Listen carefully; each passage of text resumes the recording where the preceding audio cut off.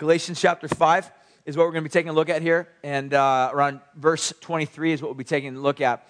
What we've been doing as a church, we've been going through the entire book of Galatians. We started this in the fall, and we got to this place which is commonly called the fruit of the Spirit.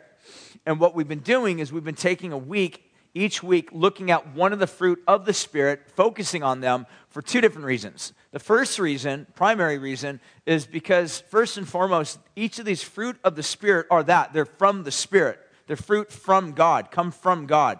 We don't make them up. We don't generate them. We don't cause them to happen. They come naturally from God. So these are actually characteristic traits of God himself. And so looking at these characteristic traits of God himself is actually very beneficial and fruitful for our own lives, let alone anything else. Secondly, the reason why we're taking a look at these, wanting to make sure that we understand what they are, is because Paul's going to say that these fruit of the Spirit are actually evidences of God's supernatural work at work in your life. So in other words, if you read this list and you're like, I'm none of these things. I never live according to these things. I'm never loving. I'm always grumpy. I always hate everyone.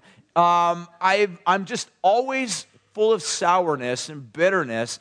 It's possibly because a work of salvation has never been done in your soul. But if in reality God has done something in your life, there is an evidence, a work of the Spirit of God working inside you, and there's the evidence of that is going to be what Paul's going to say, the fruit of the Spirit. These things will actually be at work in your life. Maybe not all the time, maybe not to complete perfection all the time, all right? That won't happen. But the reality is some trace elements will be actually taking place in your life, or at least the desire will be there. So if you're not loving, you'll at least have a desire to be loving. If you're not at peace, there's going to be at least a desire to want God's shalom or peace in your life. If you're not kind, you'll at least recognize that in your life and think, I'm not kind. I should be kind. God, help me to be kind. That's what we're talking about. So those two reasons are really why we're looking at taking a week, each week, taking a look at each one of these fruit of the Spirit are.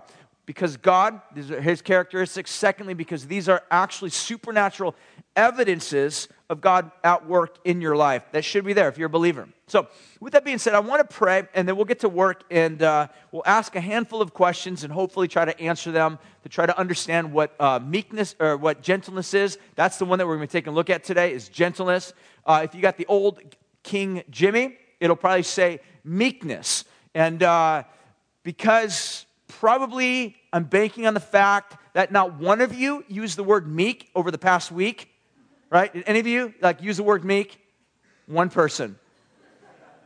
One person. All right, two people. Both of you. That was it.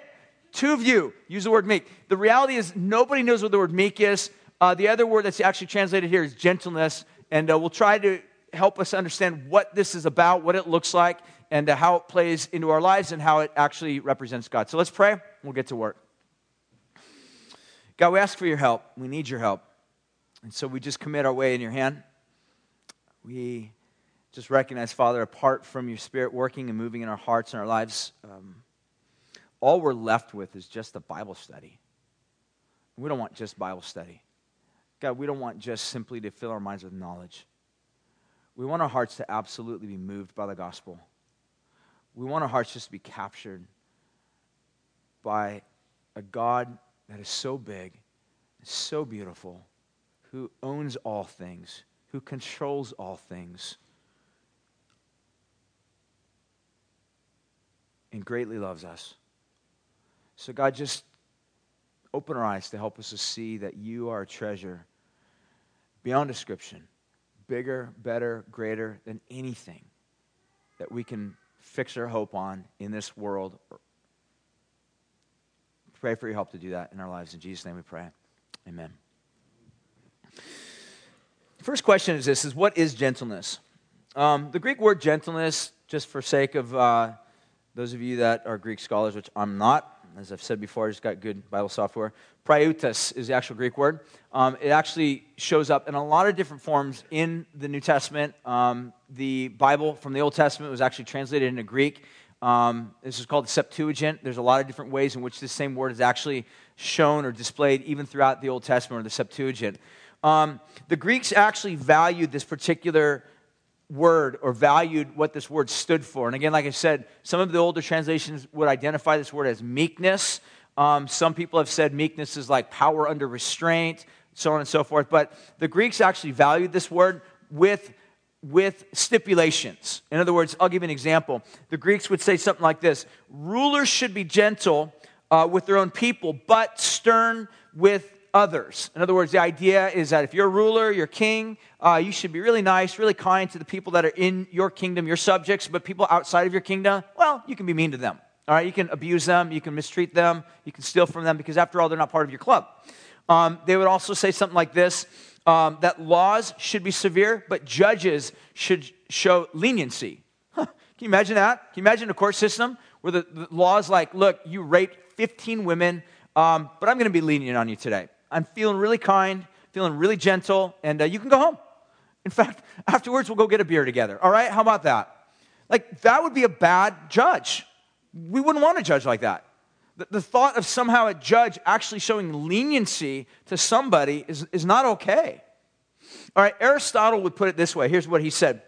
Gentleness is a mean, or this is what I actually changed the word up here. I didn't put it in my notes. Gentleness is the middle ground, so the middle ground between bad temper and spineless incompetence, between extreme anger and indifference. So if you're the type of person that's always angry, always got a temper, always just, full of anger and rage and frustration and aggression, but you have absolutely no sense of showing kindness or being able to calm that, then you're not meek is the idea. Or if you're just constantly full of indifference, where you just don't really care what's going on, you just always carefree, nothing seems to rock you, move you, you never get angry, even at evil, you just never get angry at anything. Aristotle would say that's not meekness. Meekness is somewhere the middle ground between these two things. Like I said already, that Paul's going to say that meekness or gentleness, this word praeutes, is sort of this description of who God is. It's a characteristic of who God is, but it's also a fruit of the Spirit. It's a fruit of what God works forth in our lives. Curiously, what you'll find out about God is that unlike the way some of the Greeks would have viewed a ruler showing kindness to his people, but showing non-kindness or not being nice to people that are not his people, it's interesting you compare that to God. That's not how God works. And in the same way, if you were to compare the idea of a judge showing leniency to his people, but even though the law might be sort of this harsh taskmaster, this thing that has the hard edge, but the judge can show leniency, again, that's an inconsistency with regard to God as well. And I think what you'll find with God is both perfectly just, meaning upholds righteousness, but he's also perfectly kind. This is absolutely amazing. This is what Jonathan Edwards would actually describe about God as being one of his excellencies, one of his beautiful aspects, one of his beautiful characteristic traits of God, that God is both perfectly just and perfectly kind at the same time. This is amazing, because this is not how we are. I'll give you an example. Most people are either hardcore into justice. Let me give you an example maybe within the Christian realm. There are some people that are all about Christians, that are all about holiness. They're all about living the righteous lifestyle, not sinning, not doing things that look sinful, not walking in ways that carry some sort of ideal or ideology of sinful practices amongst them. So these type of people, if you sinned and you went to them and confessed your sin, they would criticize you. They'd put you down. These are the type of people you wouldn't necessarily want to go to and confront sin to, because they would judge you. They would condemn you. They wouldn't show kindness to you, right? Those are the people you typically run from. But on the contrary, there are other people that sometimes we run to, say, for example, when you're in sin or when you've stumbled or you've done something wrong. And sometimes there are other people that are really nice. They know how to commiserate with you. They know how to feel your pain. They're very full of compassion and empathy. They can sit down with you. They'll cry with you. They'll hug you. They'll feel your pain. There will be some sort of emotional connection that you will have with them. But oftentimes, these type of people rarely bring out the straight edge or the sharp edge of the law and bring about some level of justice. So oftentimes what you find are two extremes. People that are very full of compassion but very light on the law or very light on justice. And then you got others that are hardcore into justice but very light on compassion. And that's the way we typically see, for the most part, people in this world. But that's not God. God is altogether all about justice. God is altogether all about gentleness. This is one of the excellencies, one of the beauties of God, that we can stand back in and just look at God and be absolutely amazed, because this is what the Bible is going to describe about this. We'll show you how these two elements actually come together in a moment here. But with that being said, the second thing I want you to really kind of look at is really this question of how does gentleness work its way into the world? That's kind of an interesting thing. Jesus actually has a lot to say about meekness, gentleness, and the way this world operates, in the way that we should operate within this world. And what he's going to say is in sort of his premier teaching on what we typically call the Sermon on the Mount. And it was in Matthew chapter 5, and we'll get back to this verse and look at it a little bit more in depth in a second here. But Matthew 5, Jesus will say something like this: "Blessed are the meek, for the meek will inherit the earth." And so the reality is when you look at this earth, the way this earth works, the question that sort of underlies everything on planet Earth is this: who gets the earth? That's the big question of the day. I'll show you what I mean. The big question of the day is, who gets the earth? Who gets the oil reserves? Who gets the natural gas deposits? Who gets the oceanfront property? Who gets the mountains? Who gets islands in the middle of the South Pacific? Who gets the power? Who gets the gold? Who gets the precious gemstones in Africa? The tribal warlords or some sort of modernized nation from the West? Who gets it? Okay, this was the question in the first century. This is, by the way, the question that's being asked today by everybody. Everybody in the world system, all the way up to the very top, all the way down to the 6th grade school playground. Who gets the world? The older you get, the bigger your world gets, right? When you're in 6th grade, the question is relevant to who gets the jungle gym, all right? Who gets the blacktop? Who gets the tennis courts? Who gets the basketball courts? That's the world to a 6th grader. But the older we get, the bigger our world gets, the bigger our hopes get, and that is the question of the day. That is the question that drives the world in which we live in. And the answer to that question is very simple. The rich, of course, get it. The powerful get it. The educated get it. The people who know people that are rich and educated get it.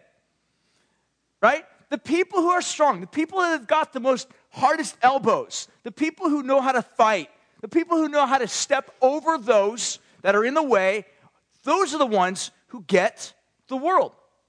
This question was no doubt in the minds of people in the first century in which Jesus spoke this statement. In the first century, the way the question would have been answered, who gets the world? Everybody would have said, well, that's obvious. Rome does. Caesar does. He gets the world. He's got the military might. He's got the power. He's got the money. He's got the anointing of the gods. He's got the endorsement of all the republic. He gets the goods. He gets the world. And really the way this works itself out is that if you recognize Caesar as Lord, which is the way they would identify themselves, you get the world with Caesar. You get Caesar's world. You get access to the roads. You get access to the military. So if something happens, you get protected by Caesar's might, Caesar's power. You get the ability to travel as far as you want. You're a Roman citizen. You get the world because you've got Caesar. But first century, if someone asks the question, is Caesar Lord? And you say, no, actually Caesar's not Lord. God's Lord. Caesar's not. Caesar's usurped God's authority. You get condemned and crucified in that world, in Caesar's world. Well, it's ironic, but Caesar no longer exists. So Caesar obviously doesn't have the world. It was an illusion. But the same question still is relevant to this day. Who gets the world? There was a long period of time, where England thought, we get the world. Well, England had a baby called America. We think we get the world. Why? Because of XYZ. We can lay it down and give our reasons why we think we have the world. But the point that I would make is this is the relevant question of the day. So from a very secularized perspective, the next slide you'll see, from a very secular perspective, you get this idea that the world actually belongs, is that the right one? We'll find the right slide. There we go. In this humanistic view, the people who get the world are the strong, the powerful, the mighty, the good-looking, the ones who have advanced degrees, the ones who are of a particular social class, those who are of a particular skin color. You're the ones that get the world. If you're born with good looks, you get the world. If you got smarts, you get the world. If you're artistic, you get the world. If you're an entrepreneur, the world's yours. So we have to slice the world up according to the way that we think about it. And this is the way the secular world works. This is the way all world works. All the world. This is the reason why oftentimes, by the way, sometimes we'll get more to this in a second, why oftentimes we feel the need to fight. Because we feel unless we fight to keep our slice of the pie, then no one else is looking out for ourselves, our own interest. There's nobody looking out for our interest. I've got to look out for my own. After all, I got to get the world. I've got to be smart. I got to be better than. I got to be wiser than. I got to earn more money so I can get my slice of the pie. And that's what's going on.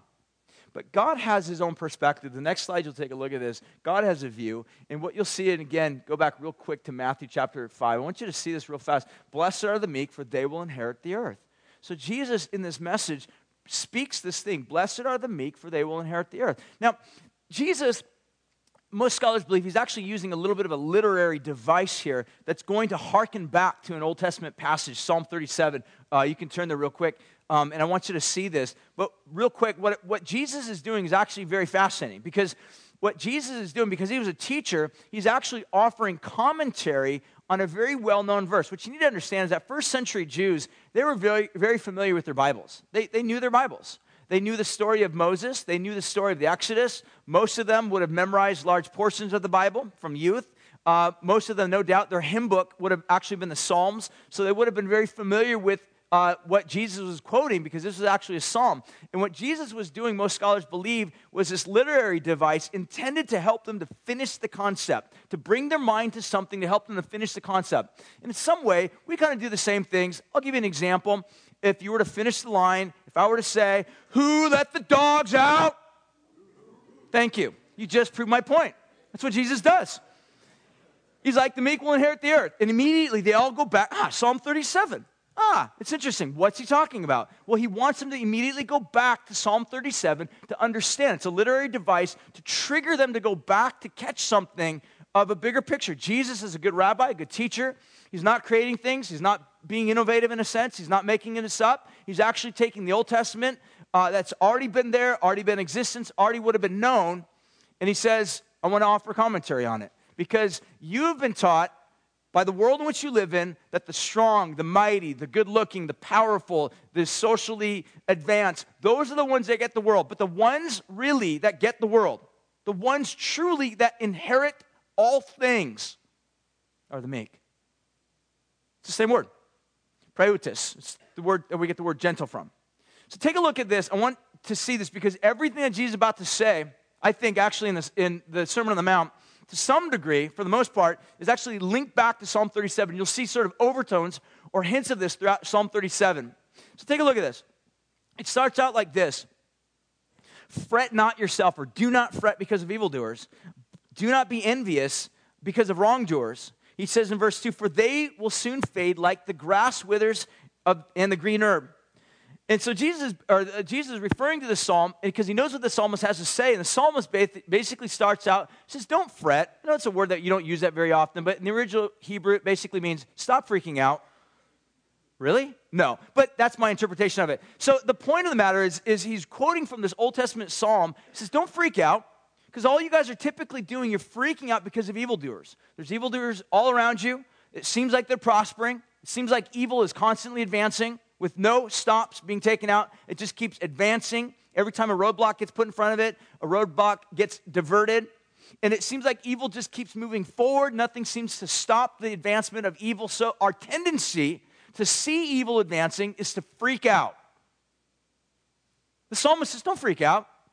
Because even though the evildoer may prosper, they're like grass and they'll fade.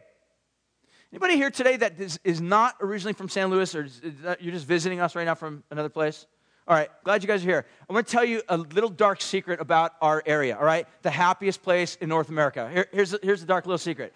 Because right now you're walking around outside, you're like, oh my gosh, this place is beautiful, it's green, it's awesome. Okay, here's the dark secret. In 3 weeks, yeah, exactly. In 3 weeks, maybe 6 weeks max, everything is going to be brown. Golden. All right.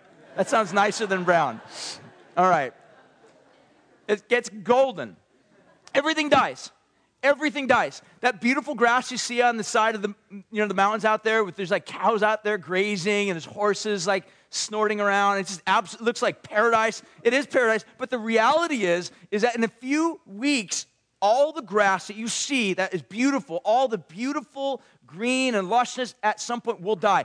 And the psalmist is saying, look, you guys are freaking out because of evil that is advancing, or it looks like it's advancing, or it looks like evil has capitalized on this planet. They win. They've taken possession. They have absolute authority, autonomy, and control over all things. But God says, look, they're like the grass.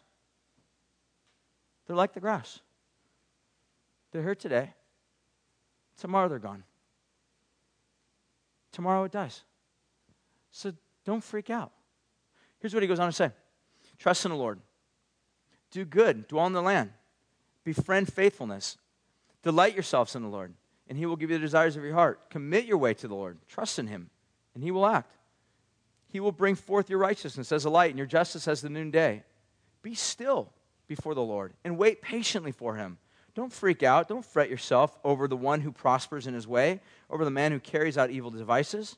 Here's what he says in verse 8. Refrain from anger and forsake wrath.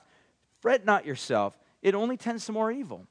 This is a very interesting thing the psalmist says, because our natural propensity when we see evil is we want to freak out. We want to resist. We want to fight. And there is a natural tendency, a natural righteousness in which we should be angry at evil. But the way that we deal with evil has to look different than the way the world deals with evil. This is one of the reasons why Paul's going to say in the New Testament, don't answer evil with evil.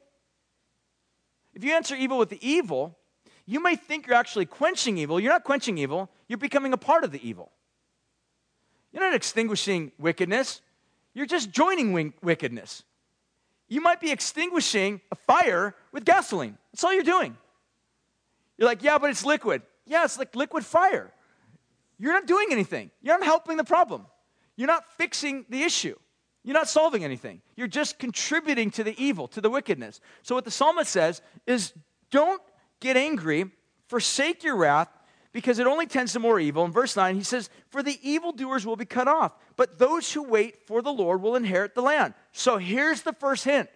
Those who wait for the Lord will inherit the land. Why? Because God has some sort of connection with the land, and he has some sort of desire to rid the land of wickedness. Okay? You following so far the line of reasoning in the psalm? Here's what he goes on to say. Verse 10, in just a little while the wicked will be no more. Though you look carefully at this place, he will be there, he will not be there. So here's what he's saying. Yes, wicked is prevalent. Yes, it is there. Yes, it exists now. And yes, it looks like it's in a fortified palace and it's not going to budge. But what the psalmist is trying to convey and communicate is that even though wicked may feel impenetrable, in other words, it's never going to go away.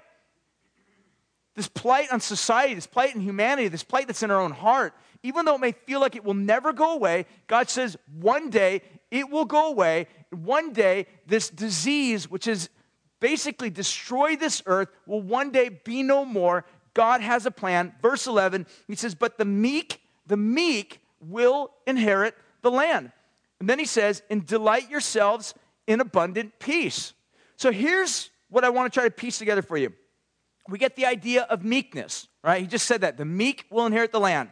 Again, pushes forward to Matthew chapter 5. We have meekness, we have those who inherit the land, and we have trust in God, because God's got a plan.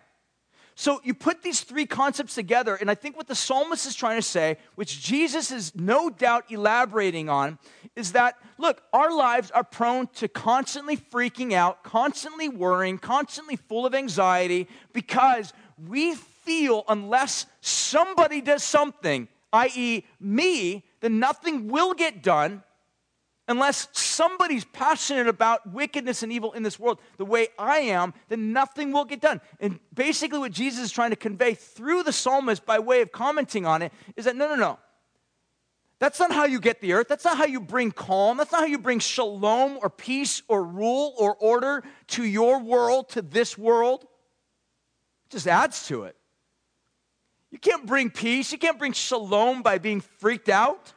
It doesn't work that way. The way the peace comes, the way the shalom comes, is that the meek, the gentle, will actually inherit the earth. Not those who push themselves forward, not the ones who grab, not the ones who have the power, not the ones who have the good looks, not the ones who have the might, the education. That's such good news to us.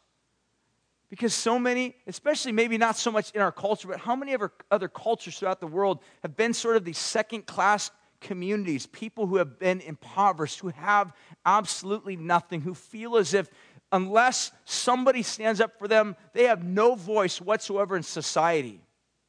And here's what Jesus is trying to say to this group of people there in the first century who feel as if there's nobody speaking on behalf of them. He says, no. You know who gets the earth? The meek will get the earth. And the reason why the gentle, the meek will get the earth is because they know one overriding, all-encompassing reality. Here's what it is. The earth belongs to God. The earth belongs to God. The universe belongs to God. There's not one square inch throughout all the cosmos in which God does not look out over all things and proclaim, mine. It's all His. That's God's point. Because all of the cosmos, all order, all things are under God's hand, God's control. God can say, I'm at rest. And if you trust me, you too will be at rest. And therefore, the way that you fight, the way that you resist, the way that you stand against wickedness is going to look different than the way the world would. Everything is mine. I own it all. There's not one square inch in which my name is not plastered on it. It belongs to me. Yes, it's inhabited currently by enemies, people who live in sin, sinfulness, sinful practices, sin, period, in general. It's here. God says, but I have a plan. I have a plan. I've had a plan. And I'm in process of working that plan out. This is one of the reasons why, to be quite frank with you, it's kind of interesting. The past year, man, we've seen some of the most unbelievable cataclysmic events that have happened on the planet. I mean, I think within the years I've been alive. I mean, a tsunami that's created by an earthquake that wiped out so many people, that brought such devastation, or even just the past week, the storms that have killed over 300 people in our own country. I wonder if somehow, if you can just pause for a moment and listen to the devastation, hear somehow echoes that are within earthquakes, or echoes from tsunamis, or echoes from the devastation or the storm. Somehow within the echo of those things is a voice that's saying, it doesn't belong. Your 4,000 square foot house on oceanfront property that you claim is mine, and you put a gate around it, and you say it's mine, and you have an electric fence and pit bulls and security cameras, and you say it's mine. In an instant, God wipes it out and says, it's not yours, it's mine. It's all mine. You can lay claim to none of it. It's as if God just says, it's all mine. It's all mine. And I give it to whom I choose. It doesn't belong to the rich, the advanced, the good-looking, the powerful, the warmongers. It belongs to those who trust in me. It belongs to those who humbly, faithfully trust me. That's amazing to think about that. That this unbelievable planet, even though it's fallen, God says, I have a plan to restore it. I have a plan to rid it from its evil, from its wickedness. I have a plan to cut the tumor out without destroying the whole thing. It's my plan. Next question I want to take a look at is this. Is how should gentleness work itself in God's kingdom? Because this gets kind of really practical here. So I want to kind of look at this at least on two levels, maybe a third if I got time. The first level is this, dealing with the individual. How does this work its way into the individual? Because here's the thing in our lives, all right?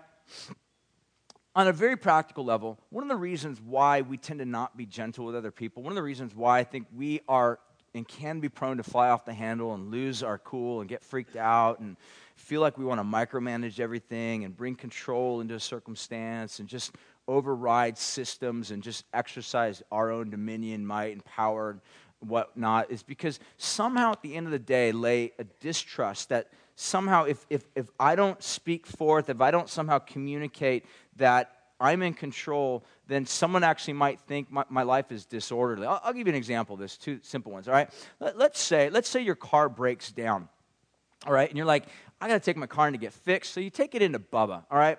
Now Bubba's not a very good mechanic, and you know what he thought was going to take half an hour turns out to turn into like a 2-day job. And Bubba's like, look, here's the deal. I got a car. I'll loan you. I'll just let you use it. You can take it for the next week until I'm done with your car.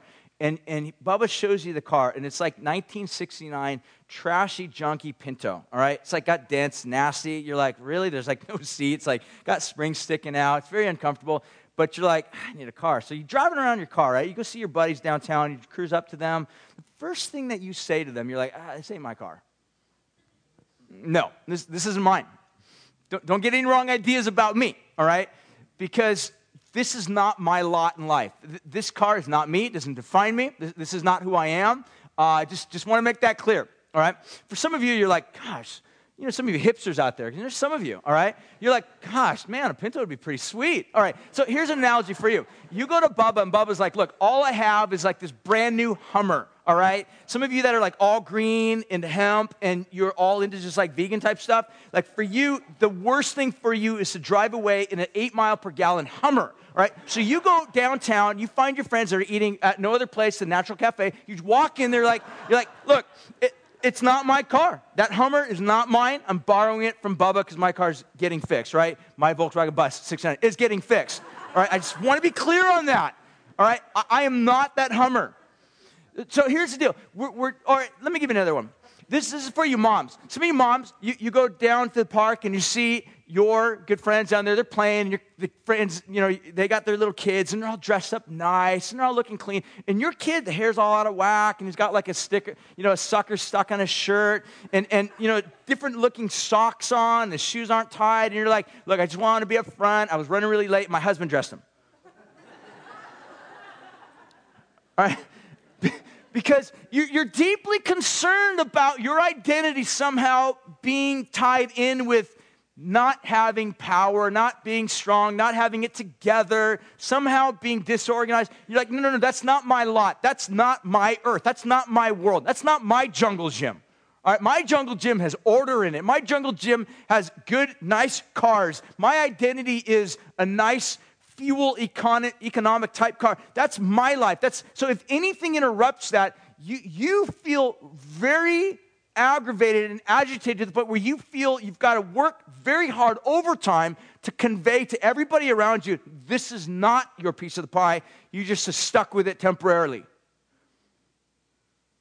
You're deeply concerned about your identity because you feel unless you fight to preserve your identity, no one else will. Your world. You got to fight to keep it. Here's what Paul is going to say in the book of Ephesians. He says this in chapter 4. He says, I, therefore, a prisoner of the Lord, I urge you to walk in a manner that's worthy of your calling to which you've been called, with all humility and gentleness. That's the word, gentleness. With patience, bearing with one another in love. So Paul's going to say to the individual person, he's going to say, look, he's speaking to a group of people, but he's also targeting individuals. He's like, look, you guys need to walk in a way that's full of gentleness. Because the reason why he says this is our tendency is to not walk in gentleness. He's going to go on to say in verse 3, eager to maintain the unity of the Spirit and the bond of peace, for there is one body, one Spirit, just as you were called with one hope that belongs to your call. One Lord, one faith, one baptism, one God, Father of all, who is over all, through all, in all. So Paul's point is that he realizes there's a tendency for us to be deeply concerned about our identity, and therefore we want to make certain that we keep our identity. And so therefore, by keeping our identity, we become sometimes pretty aggressive. We'll fight to keep our identity. We'll fight to make certain that people think properly about us. And if people start thinking a little bit differently about us, we get very frustrated by that. So we immediately slash back, fight back, kick back, resist, somehow to protect our world. We want our world. And so we throw an elbow, we drop a kick to somehow get our world back into some sort of decency and order because we're deeply concerned about losing it. And here's what Paul's going to say. If you're a Christian, all of you are one. You're one in the body of Christ. You're one church. Therefore, God doesn't look at you with favoritism. God doesn't look at you and say, you know what, I like the ones that have got a PhD. Those are the ones I love the most. God's not looking at the ones that are of a particular skin tone and saying, you know, I actually prefer that skin tone over that skin tone. That's not how God works. And believe it or not, God is actually not looking at some who have some doctrinal discrepancies over others who think they have doctrinally perfected their understanding of the Bible, and saying, you know what, I actually feel like I love those who are of this particular genre over this particular genre. So what Paul's saying is that those who walk in gentleness are those who, first of all, are able to understand they're one in God, just as God is one in himself, and that they are accepted by God, not on the basis of anything they've done, that God simply accepts them on the basis of free grace alone.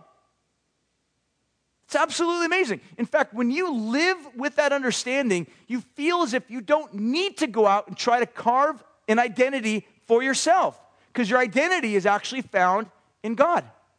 God becomes your identity. This is one of the reasons, let me just say this as a side note, why the early church radically prospered. All right, that's not to say they didn't have issues, they didn't have problems, they didn't have divisions. They did. But they radically prospered. Many of them being willing to suffer and die and pay the ultimate price of giving their life for Jesus. Because even though they were following Christ, there were moments when people mocked them, made fun of them, laughed at them, scorned them, did all of these things against them, and yet in reality, they looked at all of the mockery, all of the scorning, all of the shame, and they said, you know what? Jesus received mocking, scorning, and shaming. We're not better than him. He didn't freak out. And because our identity is in Christ, they might mock us, but that's not us. We are with Christ. And they can mock me. They can mock the way I dress, mock the way my haircut looks. They can mock the clothes that I wear. They can mock anything about me. But in reality, at the end of the day, I'm identified with Christ. They can't take Christ away from me.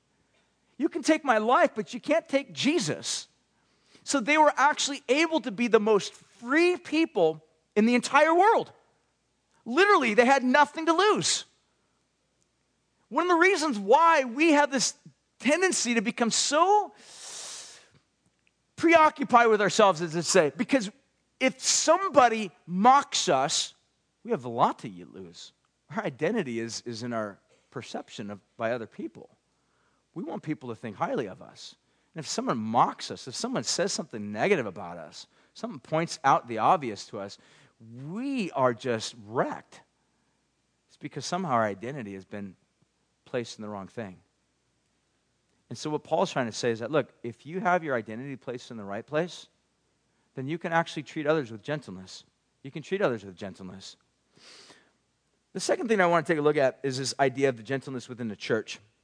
Because sometimes people can ask the question, well, what about sin in the church, and what about doctrinal impurity in the church? So are we just supposed to be gentle to everybody? I mean, let's say if somebody's in sin or somebody's doing something wrong or they preach some false doctrine or false teaching, do you just get gentle and be nice with everybody and not deal with anything? No, because, again, you misunderstand what gentleness is. Gentleness is not just simply sweeping things under the rug. Gentleness is not just simply throwing out justice. Gentleness is understanding how to bring justice together in a very clear way with truth, where truth and justice are not in opposition with each other. Justice and truth actually work properly together. And here's how. Let me give you a couple examples of this. 2 Timothy chapter 2, verse 25. Paul's going to write to a young man by the name of Timothy, and here's what he says. Correcting his opponents with gentleness. So obviously there are these opponents in the early church that are causing problems in their church. We don't know exactly what they're doing. Maybe they're teaching false doctrines. Maybe they were aggressively, physically getting nasty with Paul and Timothy. And so what Paul says to Timothy is, Timothy, when you deal with your opponents, deal with them in a way that's very gentle. Then he says, because perhaps God might grant them repentance, leading to a knowledge of the truth, so that they might come to their senses and escape from the snare of the devil, being captured by him to do his will.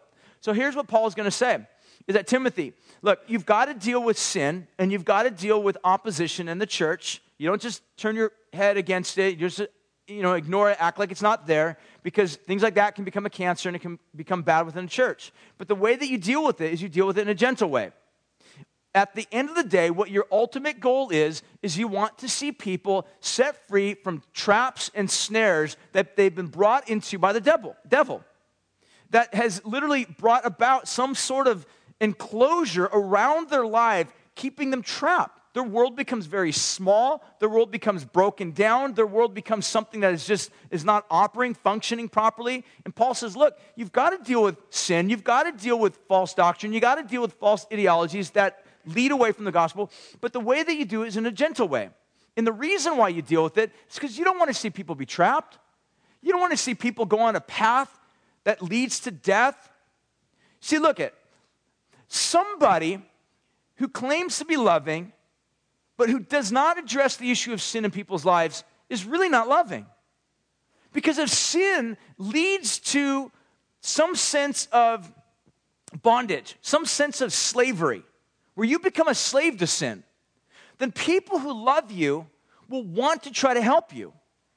Not get nasty, not get mean, not get cruel, not treat you with despite, not treat you with contempt, but love you. Love you to the point to speak truth, but speaking truth in such a way that's absolutely full of gentleness. Let me give you another example. Titus chapter 3, verse 2 says this, speak evil of no one. Avoid quarreling. Be gentle. So again, Paul uses that word again. He says, and show perfect courtesy towards all people.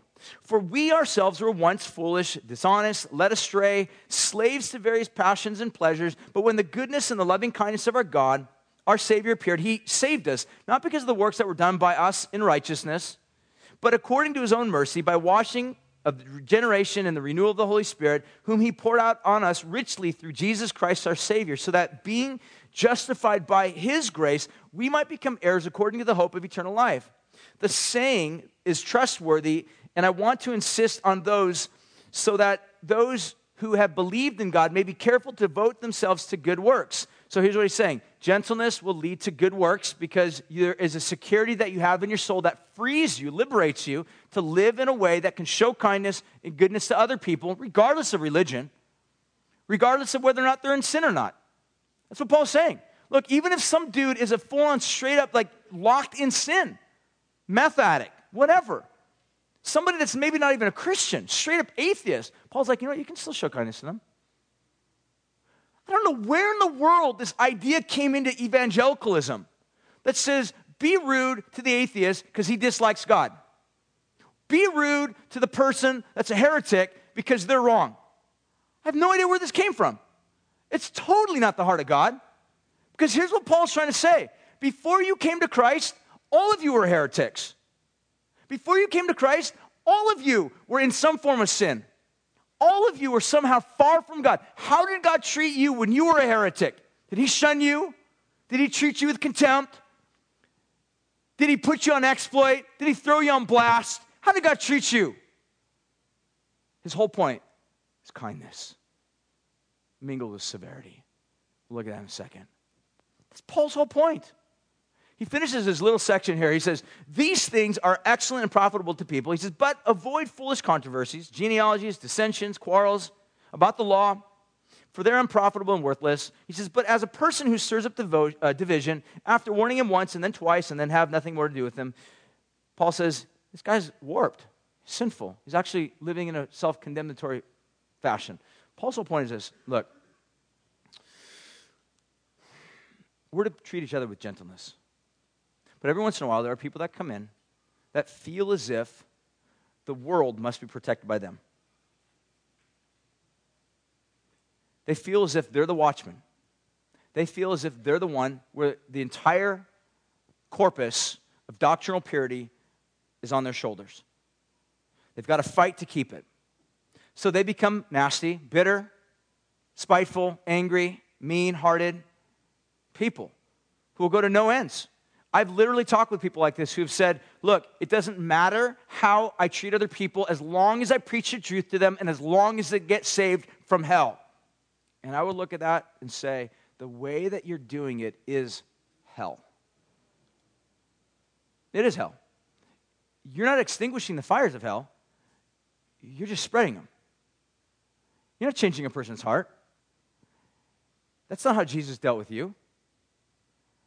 It's not how he worked with you. That's Paul's whole point.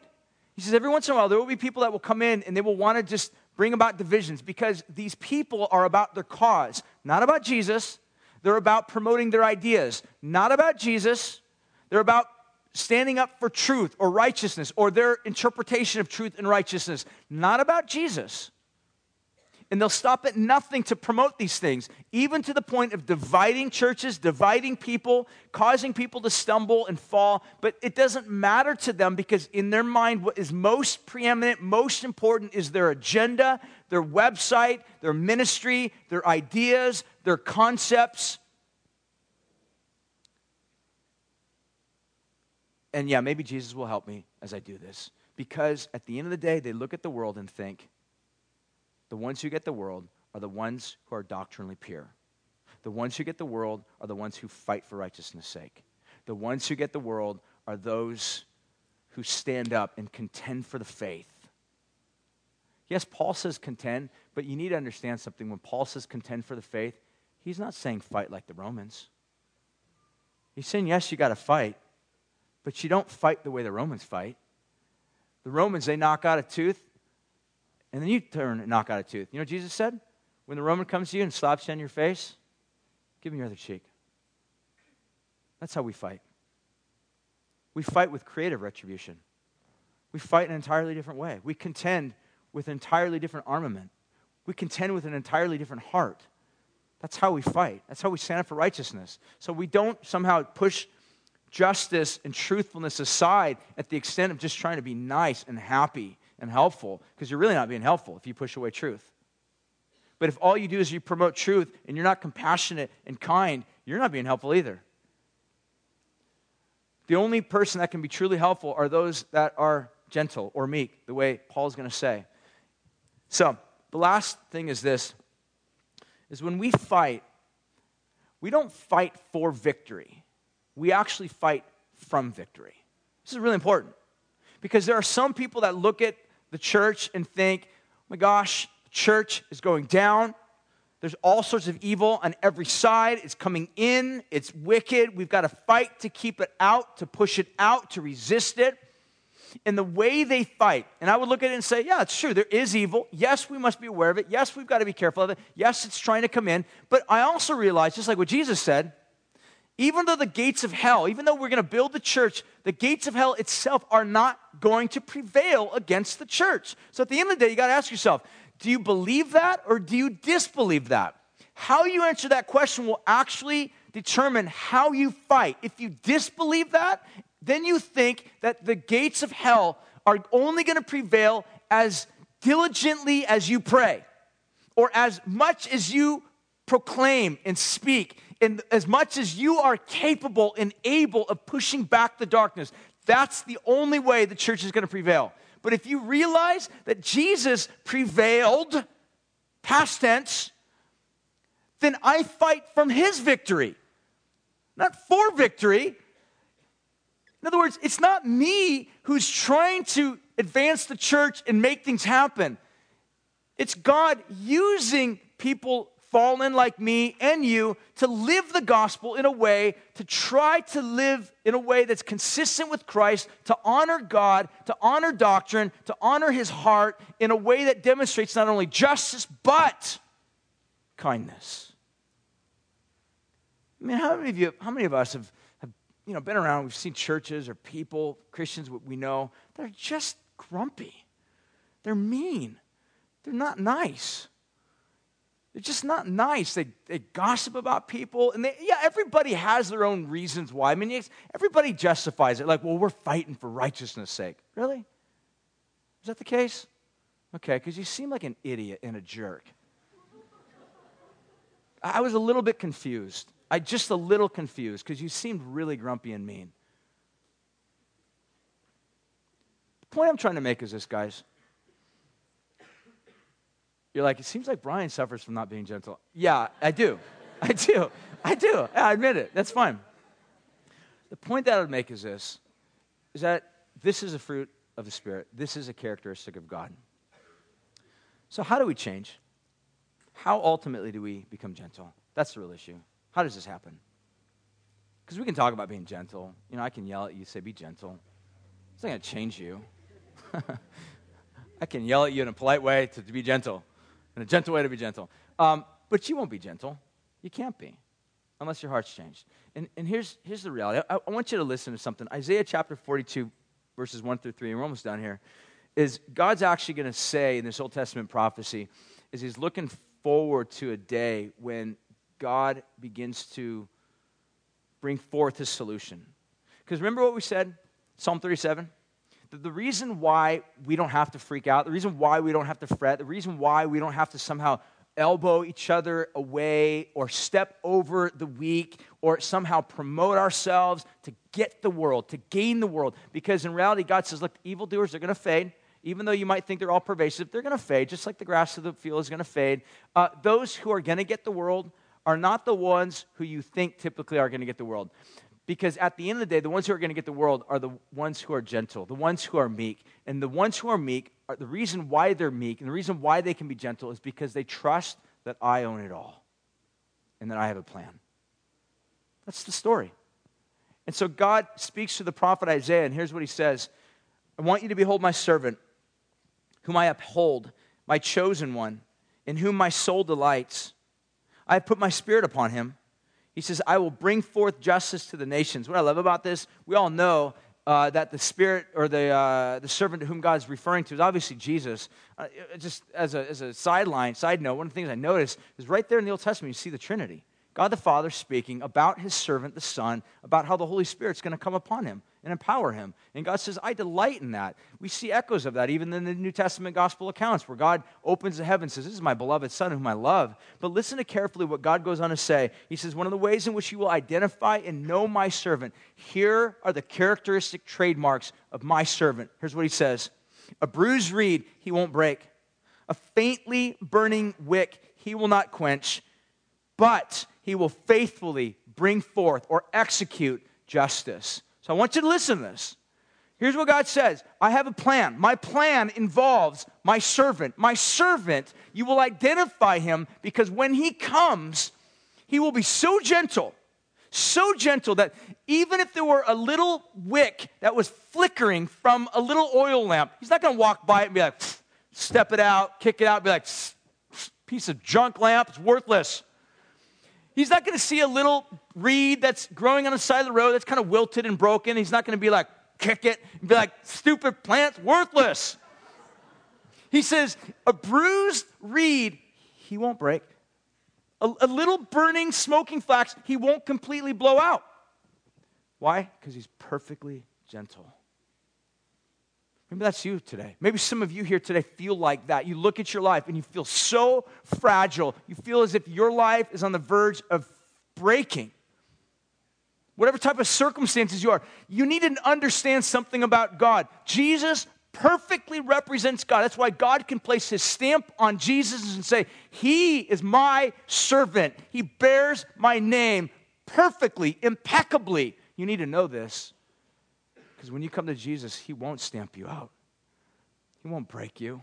No matter how fragile, no matter how flickering you feel as if your life is all about right now. But he goes on to say, and he will execute justice. So Jesus, not only will he be gentle and meek, but he will also execute justice. One of the most profound ways the story of God's justice, the story of God's gentleness comes together is in the story, in this account in the book of John chapter 8, just about done. I'm going to have Nick come on up and we'll be ready to do some worship in a second here. It's the story of this woman who is literally caught in the act of adultery. The Bible tells us that she literally was caught in the act. It wasn't after the fact or they grabbed her off the street after doing, literally in the act. Perhaps she was naked. Perhaps she was able to grab a bedsheet, and that was about it. They take her, throw her in front of Jesus, and they basically say, Jesus, tell us, what should we do? Because Moses says stone her. Moses says kill her. What do you say? And they thought they were going to trap Jesus. I'm not going to go into it because I can spend another hour and a half speaking on this, but I won't because I love you guys. So the point of the matter is Jesus, basically, they're trying to trap him. And Jesus says, okay, look, yeah, she sinned. Yeah, there's adultery. Adultery, you're right. Moses says adultery brings about the penalty of death. But then he begins to write in the sand. And some of you, I know, may have heard a sermon like what was written in the sand. I just want to tell you right now because, again, I love you. Everything you heard about what Jesus wrote in the sand was wrong. Everything. Nobody knows. Nobody knows. It doesn't say. It's just all speculation. So anyways, that was a freebie. So back to the story. Jesus then says to the people that are around there, because everybody starts walking away. Everybody just leaves. Everybody walks away from the scene. All the leaders, all the people there that were trying to frame Jesus, set him up. They're all gone. And then Jesus looks up to the woman who is literally caught in the act of adultery, and he says, woman, where are those who are going to throw the stone? She says, there's no one. He basically says, the whole court hearing is thrown out. And then Jesus says his final word. He says, neither do I condemn you. Go and sin no more. Some might read this wrongly and think, well, Jesus is just so kind. He just lets her go. That's not what he's doing. Jesus says, woman, you know what the law says. You're deserving of death. Justice needs to be paid. Justice demands. You were caught in the act. You sinned. But he says, I don't condemn you. How can Jesus say that? The only way that Jesus can say that is because Jesus is not saying, no one's going to throw a stone. But Jesus is saying this, the stones that will be thrown, that should be thrown at you because you are a sinner, they will be intercepted by me. The spikes that should have been driven into your hands because you've defiled God, you've defiled your body, you've sinned against your Creator who loves you, who has nothing but the best intentions for you. The spikes that should have been driven into your hand will be driven into mine. The sword that should pierce your side will pierce mine. The crown of thorns that you should be wearing for treason against the King of all kings, who owns it all, who gave you your very life, your sexuality, all that you are, will go on my head. Saying justice is not done away with. He's saying justice is severely going to be met in me. Because of that, I can treat you with incredible kindness and gentleness. You need to know something today. The only reason why God can look at you and be so gentle with you is because of the sacrifice that Jesus paid for you. The reason why, if you're a Christian, why you can be gentle with other people is because God treated you with incredible gentleness because of the sacrifice that was paid through Jesus. Because at the end of the day, we look at all things. We're not fighting for our kingdom. We're not fighting for our lives. You really think your life is yours? You really think the things you face are just simply isolated to you and to how profoundly you fight to keep your life together? You really think that? That's why Jesus would say elsewhere, come unto me, all you who are weary and heavy laden. Your life is nothing but a big weight of burdens that you've been trying to carry. The reason why is because when we live our lives thinking the world belongs to us, we must fight to preserve our piece of life, our security, our piece of the pie. Because if nobody fights for me, there is nobody else representing me, and therefore I will be left out. Nobody has my interests in mind. And so therefore we fight. We live our lives with so much anxiety, so much fretting, because unless I do something, then I'm going to be left out. At the end of the day, that life leaves you incredibly exhausted. And Jesus says, come unto me. All of you are exhausted. Take my yoke on me. Take my yoke on you. Learn of me. Here's what he says. I'm meek.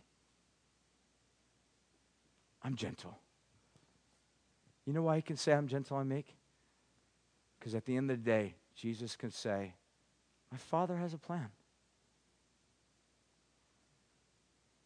He has a plan. You may not know what it is. He might not give you the whole rule book. He normally doesn't. But my Father has a plan. Fret not over evildoers. Freak out not over the things in this world. Commit your ways to God. Trust in him. The earth doesn't belong to those who fight hardest, who have the most money. The earth belongs to those who God chooses to give it. And God says, I choose to give it to those who take me at my word, who trust me, who trust in my solution for all things, who trust in my Son. To them, God says, I give all things. Rejoicing flows out of that. The earth is the Lord's, in the fullness thereof. Let us rejoice and be glad, because God chooses so joyously to give it to his sons and daughters who trust in him. We're going to sing, we're going to worship, we're going to respond. We're going to give our tithes and our offerings. If you're one of our guests, please don't feel any obligation to give. This is your church. This is an opportunity for you to give joyfully back to God. As we sing, as we worship, you can partake of communion. I want you to remember the price that Jesus paid to bring about this relationship that you can have with God, whereby there is security, there is a sense of peace, whereby God treated you with gentleness, came at an incredible price of Jesus laying his life down on the cross for you, taking your shame. That's why Jesus can look at the woman caught in adultery and say, I don't condemn you. Go and sin no more. And why Jesus can look at you and say, I don't condemn you. Go and sin no more. The price has been paid. Jesus, thank you for the cross. We worship you now. We commit our souls, our lives, our thoughts into your hand. And God, we just confess that oftentimes we forget that, and we are overwhelmingly aware of the fact that sometimes things may not be in control because we're so quickly looking at evil in this world, and we think it prevails. But God, evil doesn't prevail. Death doesn't prevail. Jesus prevails. So we look to Jesus now. God, not only does your love remain, but your love changes us. It changes us. It never changes itself, but it changes us. God, we thank you for that. We thank you that you provided a way to remove the cancer of sin from us without destroying us. God, the way that you did that was Jesus took it all for us. God, we pray right now that you would send us out of here with great joy in our hearts because of what you've done. And Lord, great kindness, that we could show kindness because we're not fighting for our world. It's not our world. It's your world. And we already know what you will do with your world, that you will prevail. Evil won't conquer. Wickedness won't prevail, because like the grass grows and withers, so does evil, so does the tumor of sin. And yet, God, you call us just to simply trust you, trust your plan, trust your purposes. And God, the purpose of God was embodied in Jesus. So we trust Jesus as your plan, as your purpose, as your solution to rescue us, to rescue this earth from wickedness and evil and sin. Thank you for that. Send us out of here, God, like a bunch of people with really good news to proclaim, to shout it from the rooftops, to proclaim it as if it's really good news. Because you reign, provided the means whereby we can be reconciled with God and have life. In Jesus' name, amen.